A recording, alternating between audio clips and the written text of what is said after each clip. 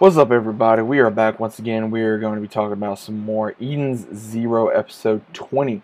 Finally, it's here. Unfortunately, we did not have it last week. I guess they decided to take a break or try to stretch it out a little bit. But now it is back. It is here. We've watched it. Now we're going to go ahead and review it. Now, once again, you guys know how I am. If you guys have not seen the episode, go check it out for yourself. Then come back and let me know what you thought about it exactly. But overall, the episode was right where we left off, where Shiki and Homura are not dead. They are more confined into the poor district or labor district, where they're going to have to start mining with these bugs or whatever they really are, and they can transform to different shapes and sizes. And what happens is Homura starts finding these bugs, and every time when you destroy it, it's carrying some kind of minerals. And when this happens, we see where they go up to Madame Curie, and when this happens, Shiki just goes down because, again, with him not liking bugs, and so they find out through another group of ones that are like them. They find out that every time you destroy one of them, then you go ahead and you lose some points off your neck. And when you get to 0, that's when you're free. So, of course, Shiki is like, okay, well, hopefully it won't take that long, and then like we got to do something to get out of here. But what's really interesting is when they start realizing that this district is still being controlled and there's really no law, and there's like a warden that starts beating on a guy because he's too tired to even try to work. And when this happens, we see where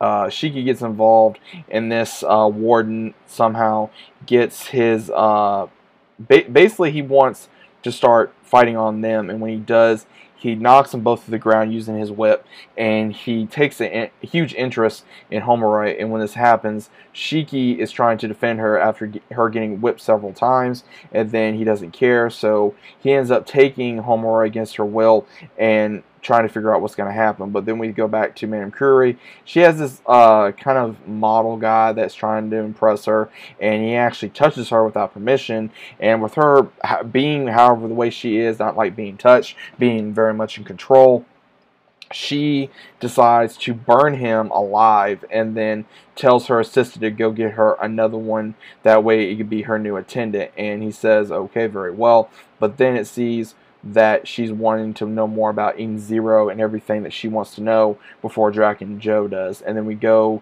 to everyone on the ship, and they can't get in contact with Lucy. And of course, with everything that's going on with the environment around the planet, they cannot get a signal. Then we see, of course, where not Lucy, but Rebecca is trying to figure out how to get in contact with Eden Zero. And as soon as that happens, we see a very familiar face, the beekeeper Labia. She comes, and she's wanting to supposedly work with Rebecca in exchange for information to the labor district to help her with Shiki as well as Homura. And Rebecca has to go along with this, otherwise she's not going to be able to find her friends. So we go through this whole thing of, she basically informs her, well, I want you to wear this, which is like a anime cosplay for kids. And she ends up doing it. She puts it on, and she doesn't like it, but she's only doing it because apparently she may have information of where her friends are. And she says the only reason why she's doing this is because she wants to be able to, I guess, pay back Shiki for saving her when the abductions were going on. So this happens, and then we see another beekeeper show up by the name of Nino, who is a famous cover artist for animes, which kind of funny, you know, because again, this is an anime. So we see where he kind of gets told to back off, that this is her project, so he says okay. Then, of course, with Rebecca changing into this outfit, we see where she starts going through the structure of what she's learning on how to do a video and how to do this. And so she's really trying to take it all in, but at the same time she is embarrassed. But when she starts saying her lines, and as soon as this happens, a big green goop of glob just overtakes her, and she gets just mortally, it was almost like a Carrie moment, where instead of blood all over her, it was this green goop. And then Happy and Pino just get so angry and starts telling her off, and everybody's laughing, and even Labia's laughing, and even the guy that was there, he was upset. Like he kind of looked and was like, no, this was wrong. And then right when she's laughing and she's like, well, okay, I did this, what you want, now give me the information. She starts laughing and says, well, no, I'm just going to go ahead and I'm going to leave. She's edit. And then as soon as this happens, we see where Nino comes and he gives her a note saying that Madame Curie is listening to everything, so just follow me and we're going to get you in there. And as soon as that happens, we go right back to Homura, her being strung up and saying, why can't I use my ether gear? And as soon as that happens, we see where he's going to do something to her, and right before that happens, Shiki comes in and he says, well, I thought I made my lesson clear that whatever happens to me, it's going to affect the labor district. And he says, I don't give a damn.